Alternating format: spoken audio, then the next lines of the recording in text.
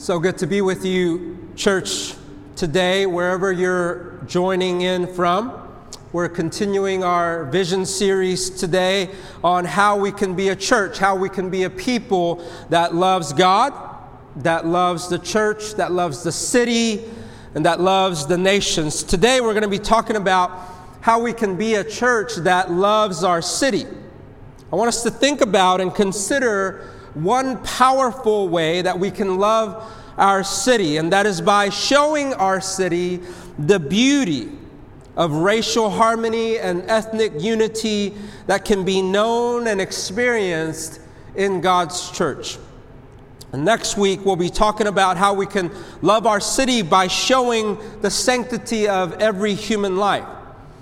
In a city and in a world filled with divided and warring factions of all kinds, in a city and in a world where peace among each other seem utterly impossible, we want to show our city that there is a kingdom called the kingdom of God, where the dividing walls of hostility that alienated us from one another has been torn down by the cross of Jesus. We want to show our city that there's a people called the people of God, that finds our unity, that finds our oneness, not in our ethnicity or in the shade of our skin color, but in the one common, undeniable reality that has united us and that has changed everything for us, and that is that we have a king named Jesus that has died for us on the cross.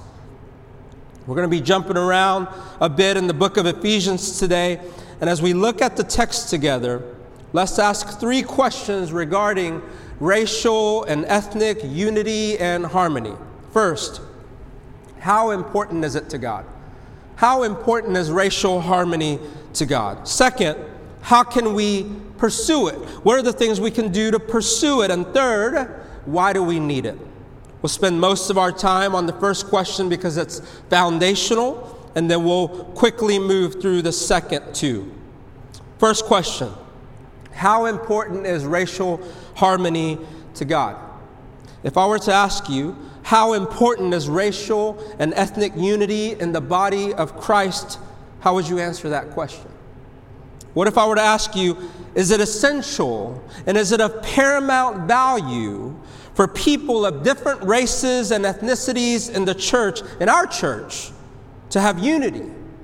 And if you were asked, is pursuing racial harmony in the church one of the distinguishing marks of those who claim to be followers of Jesus, what would you say to that? As we look to God's word, I hope to show you that yes, having racial harmony within the body of Christ is not just a good thing that would be nice if it could happen, but an indispensable thing. That it is one of the most defining and distinguishing marks that ought to be present and active within God's church. There's a place in the Gospel of John where we see Jesus on the night that he was to be betrayed. And what do we see him doing? We see him praying. He prayed to his Father for his disciples, and he prayed for us, his church. And there's so many things that Jesus could have prayed in that mighty, weighty moment. But he chose to pray something closest to his heart. John chapter 17, verse 20. I do not ask for these only, his disciples, but also for those who will believe in me through their word. That's us, the church. That they may all be one, just as you, Father, are in me and I in you. That they also may be in us, so that the world may believe that you have sent me. The glory that you have given me, I have given them, that they may be one, even as we are one. I in them and you in me, that they may become perfectly one, so that the world may know that you sent me and loved them even as you loved me. This is the very last thing that your Savior prayed for you before his death, before he was arrested. Before he was arrested, beaten, tortured, and headed to the cross to be crucified. This was what he prayed. It was a prayer for unity in his church. that we as God's church, though we may differ, and we do, though we may differ in gender, in age, and personalities, though we may differ in occupation and political ideas and income brackets, though we may differ in cultures, languages, skin color, and ethnicities. And Jesus, knowing this and loving this, that he would be drawing all sorts of men, all sorts of peoples to himself, prayed for our unity. He prayed for it 3 times in 4 verses. It's sobering to hear someone's dying request. At the end of life, there's an earnestness and a sobriety to their final words. When you're about to die, you don't waste those words. You don't waste those final breaths with glib and unimportant things. You speak things that are closest to your heart.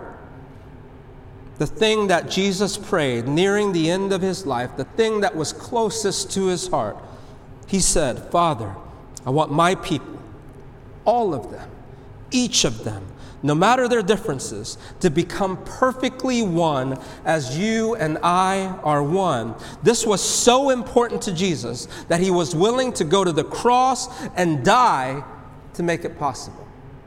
Our unity was so important to Jesus that he was willing to die for it. Why do I say that? Because often when we think about what Jesus did for us on the cross, what do we think about? We think about our salvation.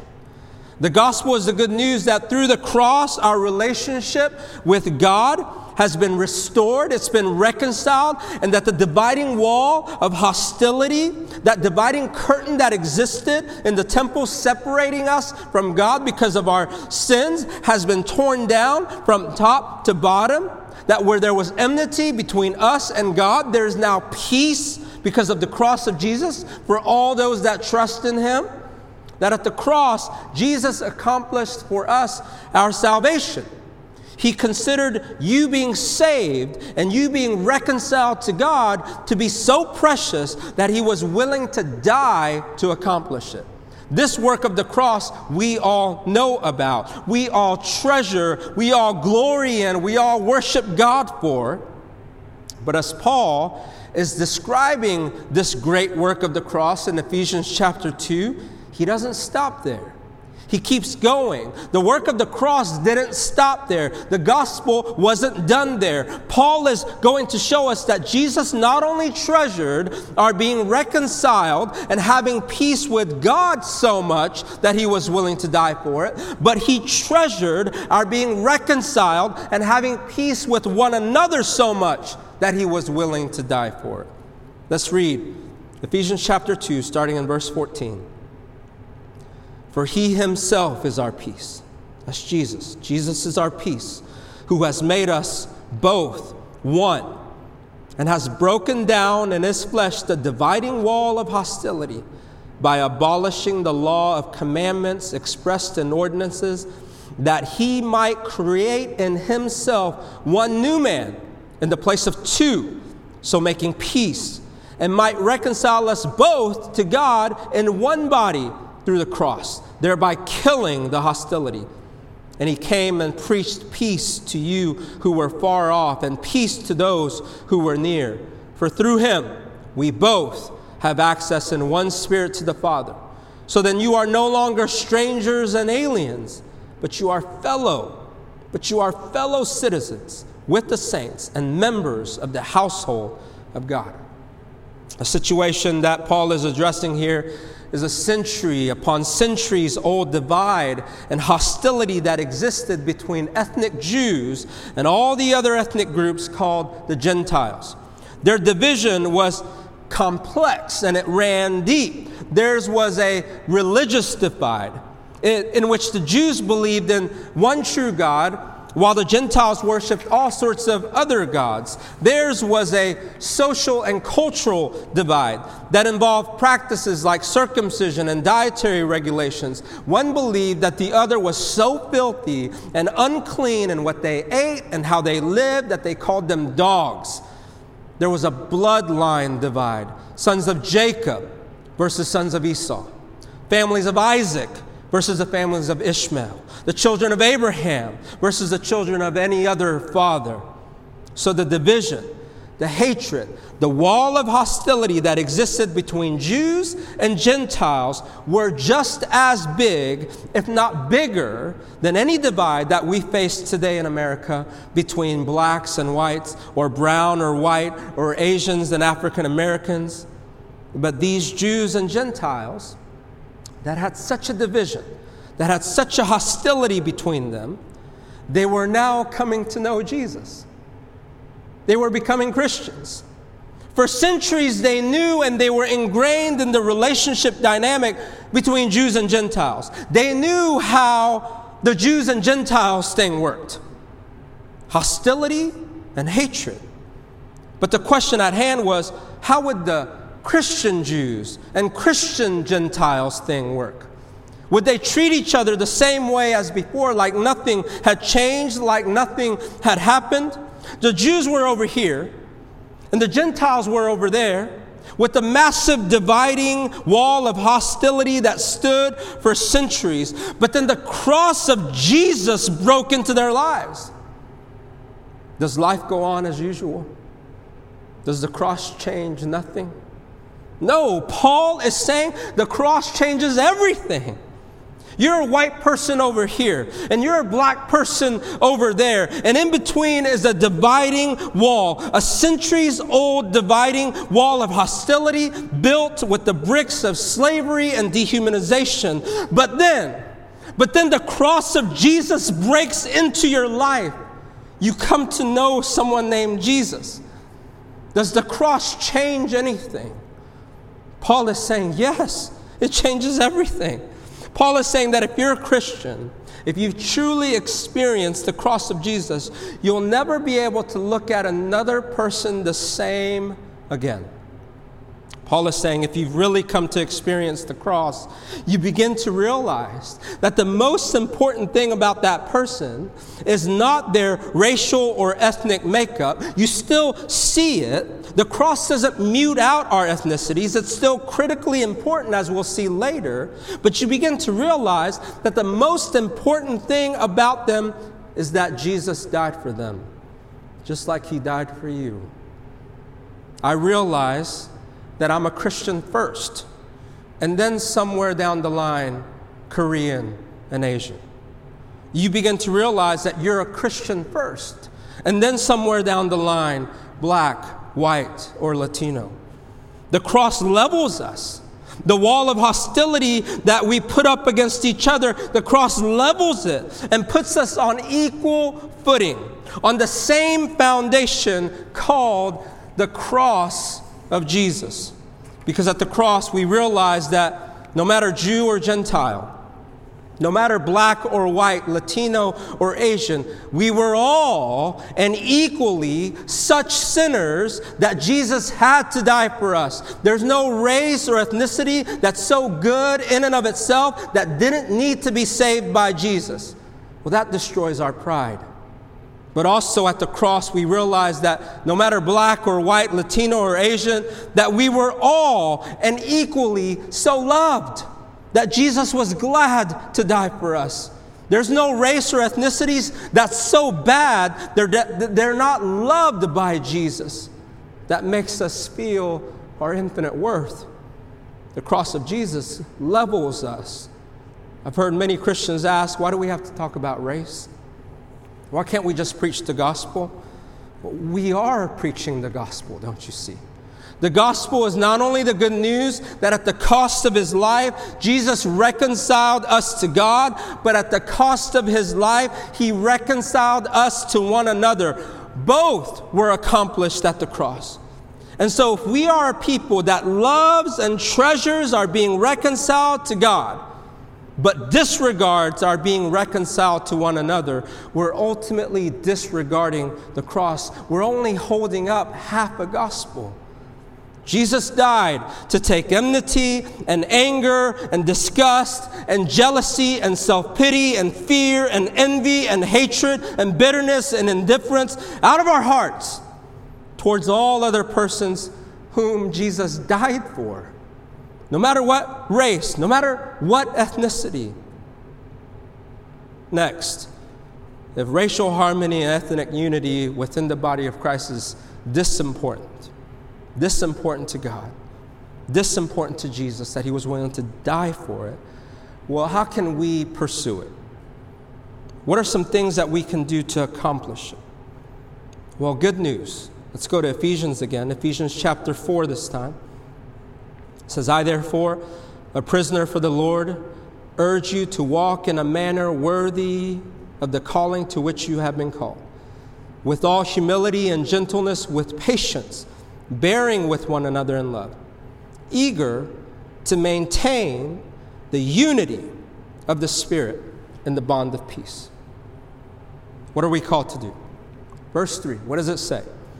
Does it say, be eager to create the unity of the Spirit? No.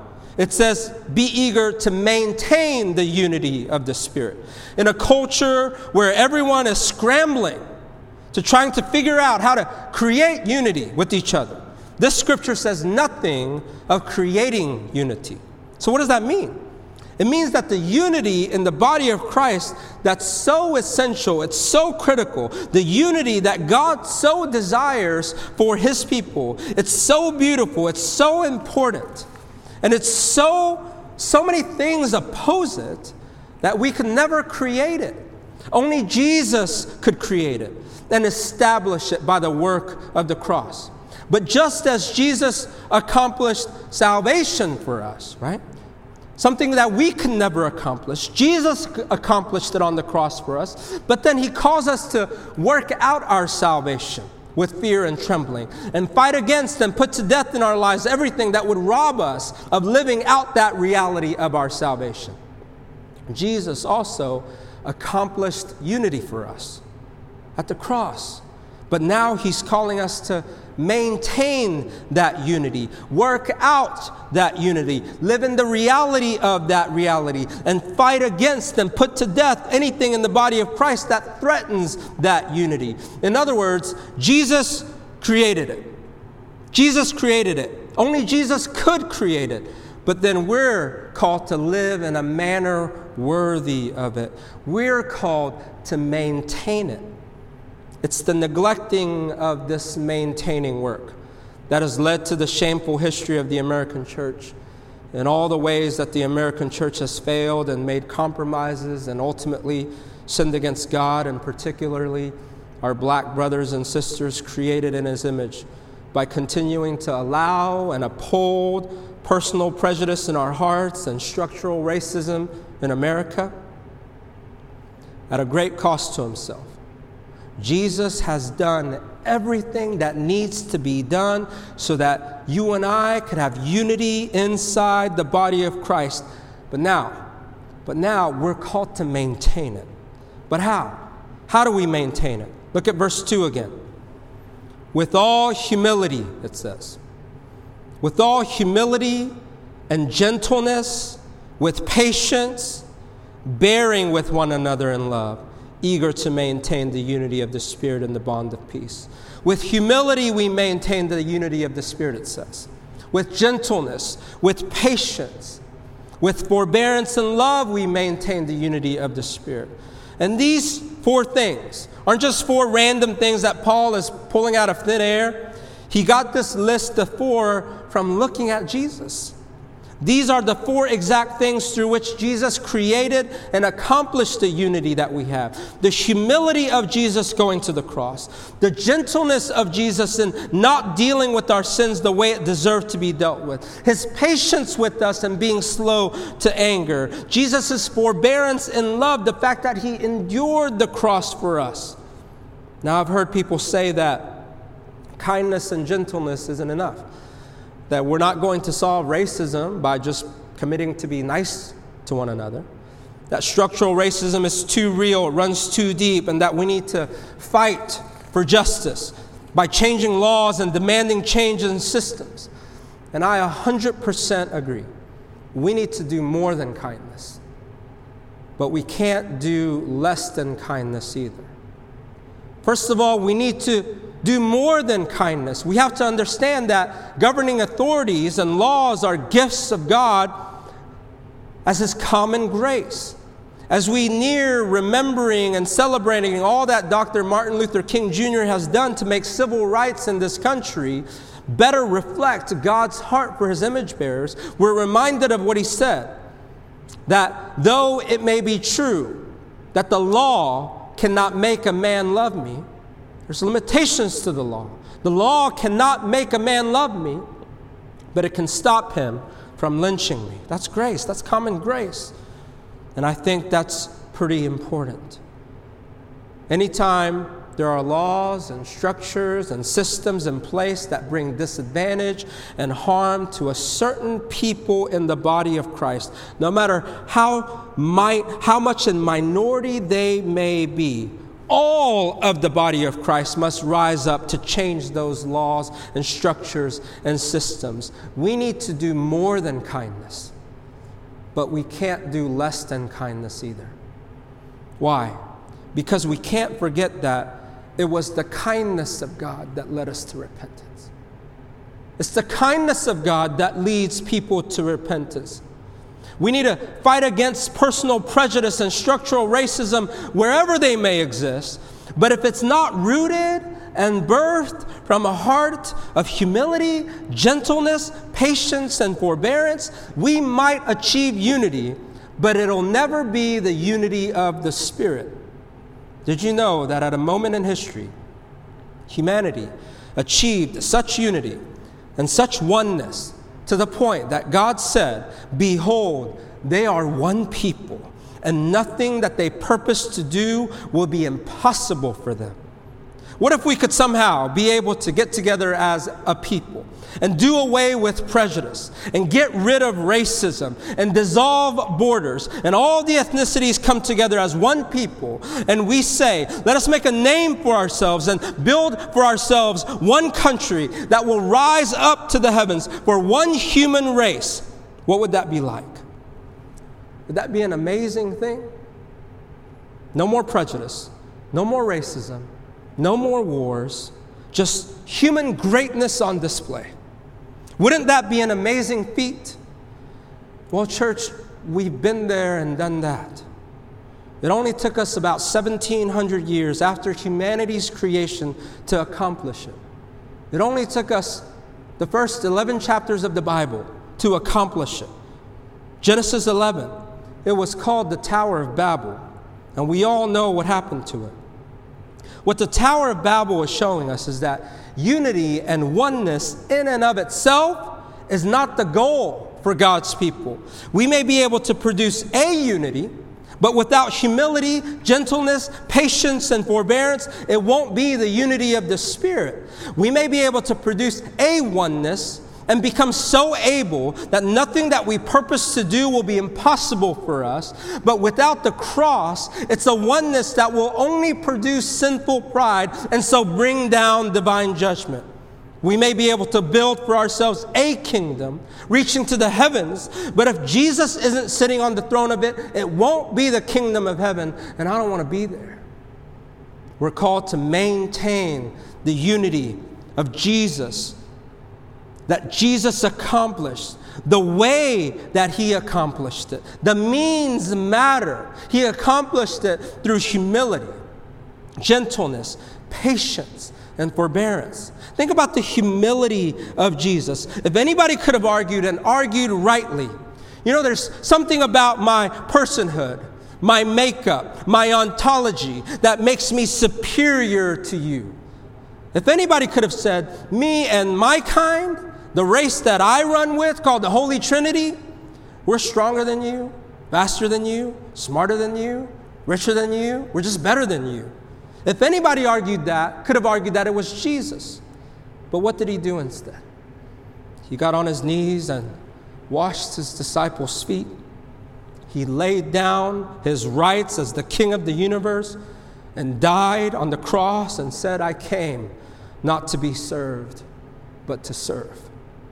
You know what a white supremacist doesn't have a shred of? Humility. You know what someone who despises immigrants doesn't have? Humility. You know what a Christian nationalist is completely void of? Humility. Next is gentleness. There's only one time in all the scriptures that Jesus describes his own heart, what it's like, and he uses two words to describe his heart. Two words, gentle and lowly. Matthew 11:29. He says, "Take my yoke upon you and learn from me, for I am gentle and lowly in heart." When's the last time you saw gentleness in the public square concerning race? In today's cancel culture, have you ever seen that canceling then lead to repentance and heart change? What would it take for us as a people to repent and actually have our hearts changed of any and all racism? What could be the spark that leads to the repenting of our apathy towards injustice and the prejudice that we feel towards one another? What can lead our city and our nation to true repentance and a heart change? The same thing that leads us to repentance over and over and over again. The kindness of God. It's the kindness of God that leads us to repentance. It's the gentle and lowly heart of Jesus that leads us to repentance over and over again. Gentleness isn't an action, church. Jesus confronted injustice at every bend, but he did it every time with the heart that is gentle and lowly, and with the heart that is patient. Next is patience. As we pursue racial diversity and harmony within our church, we need to be patient with one another. We don't know everybody's story, and prejudice and racism, it has deep roots. Even the Apostle Peter, he was so convinced and he was so ingrained in his belief that Jews were superior that it took the Apostle Paul gently rebuking him, and it took literally a vision from God for him to realize that the Gentiles were now his brothers and sisters in Christ. We need to be patient with each other. Patience is believing that God can change people. Patience is looking at our brothers and sisters in Christ and believing that God can change them. The racist of today may be the greatest reconciler of tomorrow. And the last one is forbearance. Bearing with each other in love, it says. It seems similar to patience, but the main difference is this. When you're patient with someone, you're placing your hopes in the fact that God may change them in this lifetime. But to forbear someone means that you're choosing to love them even though they may never change in this lifetime. Why is forbearance so important? Because there may be some within our church that will always have racist tendencies and thoughts. That sin may always be a struggle for them. Just like you and I may always have a particular sin in our lives that we fight against, but that in this lifetime we may never truly be able to put to death. So what are we called to do? What are we called to do when our patience run out? Just cancel them? No, we're called to forbear them. When patience runs out, forbearance has to kick in. We're called to forbear them in love just as Jesus forbears us in his love. Each time we keep running back to that same old sin. Instead of a cancel culture, let's build a forbearance culture in our church. Why? Because Jesus never gives up on his people. The good work that he started, he promises to bring into completion. Forbearance is not only looking at what our brother and sister in Christ look like now, but what they will look like one day in glory. One day in glory. Humility, gentleness, patience, and forbearing in love. These are the things through which Jesus created the unity that we have, and so we are commanded to follow in his footsteps in maintaining that unity. And lastly, why do we need racial harmony in the church? Why do we need it? We saw that it's important.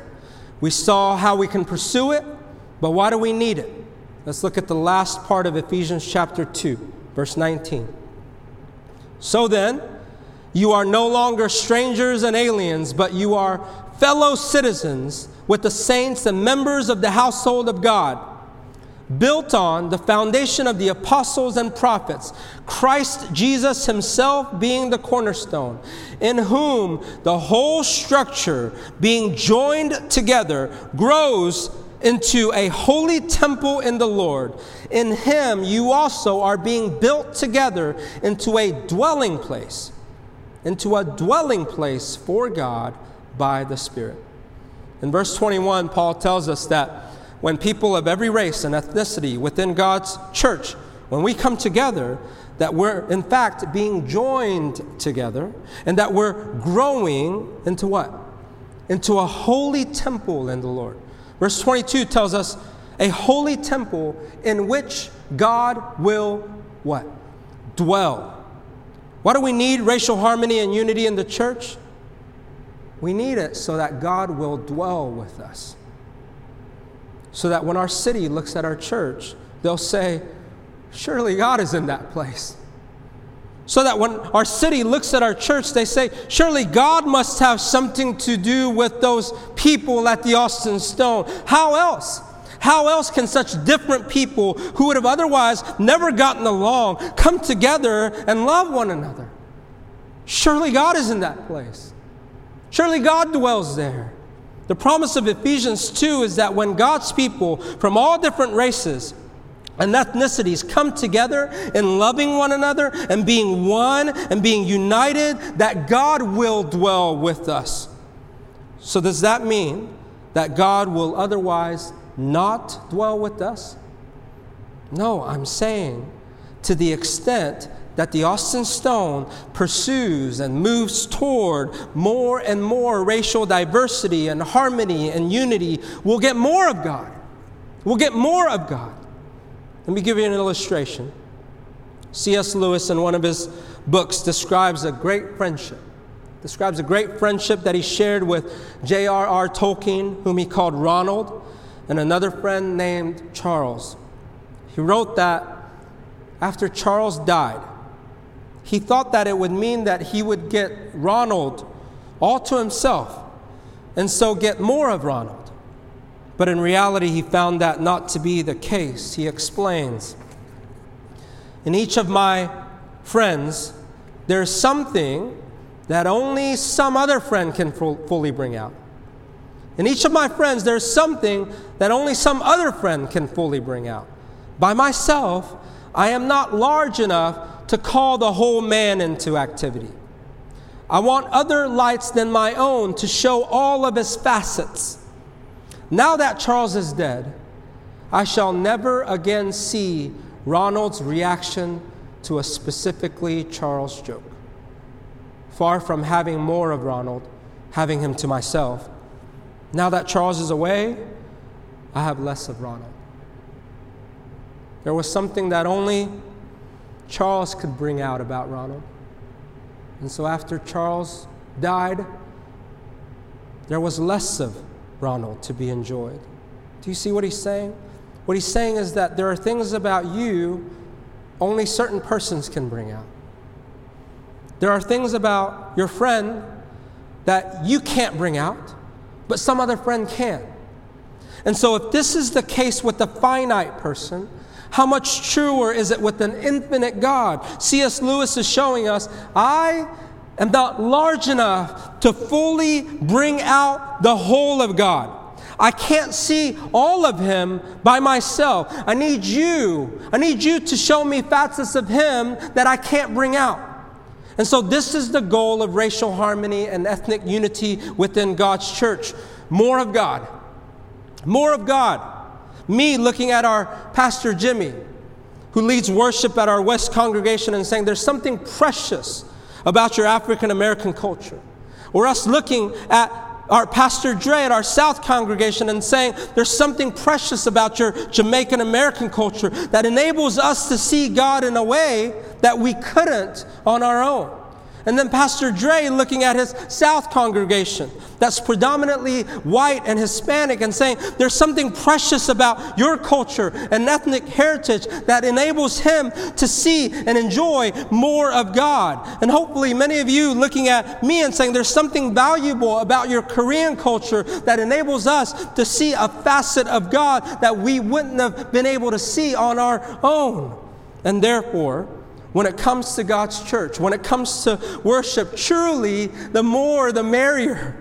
The more ethnically diverse, the better. That's why the greatest worship we'll ever experience will be in heaven, because there will be people from every tongue, tribe, and nation, because at that time, in that place, we'll finally be able to see and bring out all the facets of God. We'll finally be able to see Him as He truly is, because we'll all be together as God's people. When God's people come together, we get more of God, not less, always.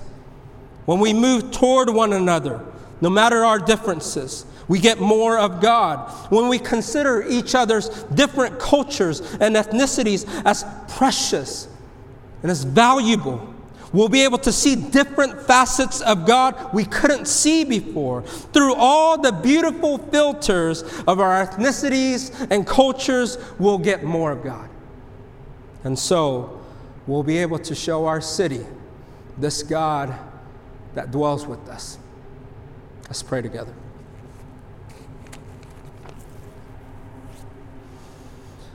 Father, we want more of you. We need more of you. By myself, I am not large enough to bring the fullness of God into activity. My ethnicity, my culture alone cannot bring out your fullness.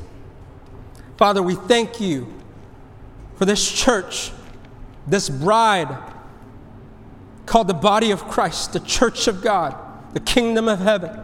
We thank you that it's not made up of one people, one color, one culture. We thank you that it's made up of the beauty of people from every tongue, tribe, and nation. We thank you that there's a day coming when we will all be together and we'll see you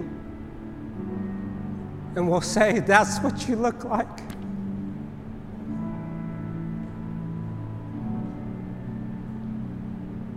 Father, we long to be in that place at that time with all your people finally being able to see you as you truly are.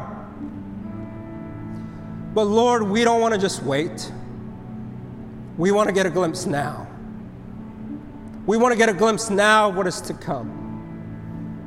So Lord, will you open our eyes to the preciousness of the cross? Will you give us the heart of Jesus that saw our reconciliation, our restoration, our unity with one another to be so precious that He was willing to die for it? Will you help us to consider it to be so precious that we would be willing to lay down our lives for it? Because that's how bad we want to see you. That's how bad we want to see you as you truly are. That's how bad we want our city, this nation, this world to see the beauty of who you are. That you can bring together a people from every tongue, tribe, and nation. People that we used to hate. People that we used to want nothing to do with. But now, because of the cross of Jesus, they're our brothers. They're our sisters. What a family. What a family of God we're called into. Lord, we thank you. And we ask that you would help us to maintain this beautiful thing called the body of Christ until that day. We love you. In Jesus' name we pray. Amen.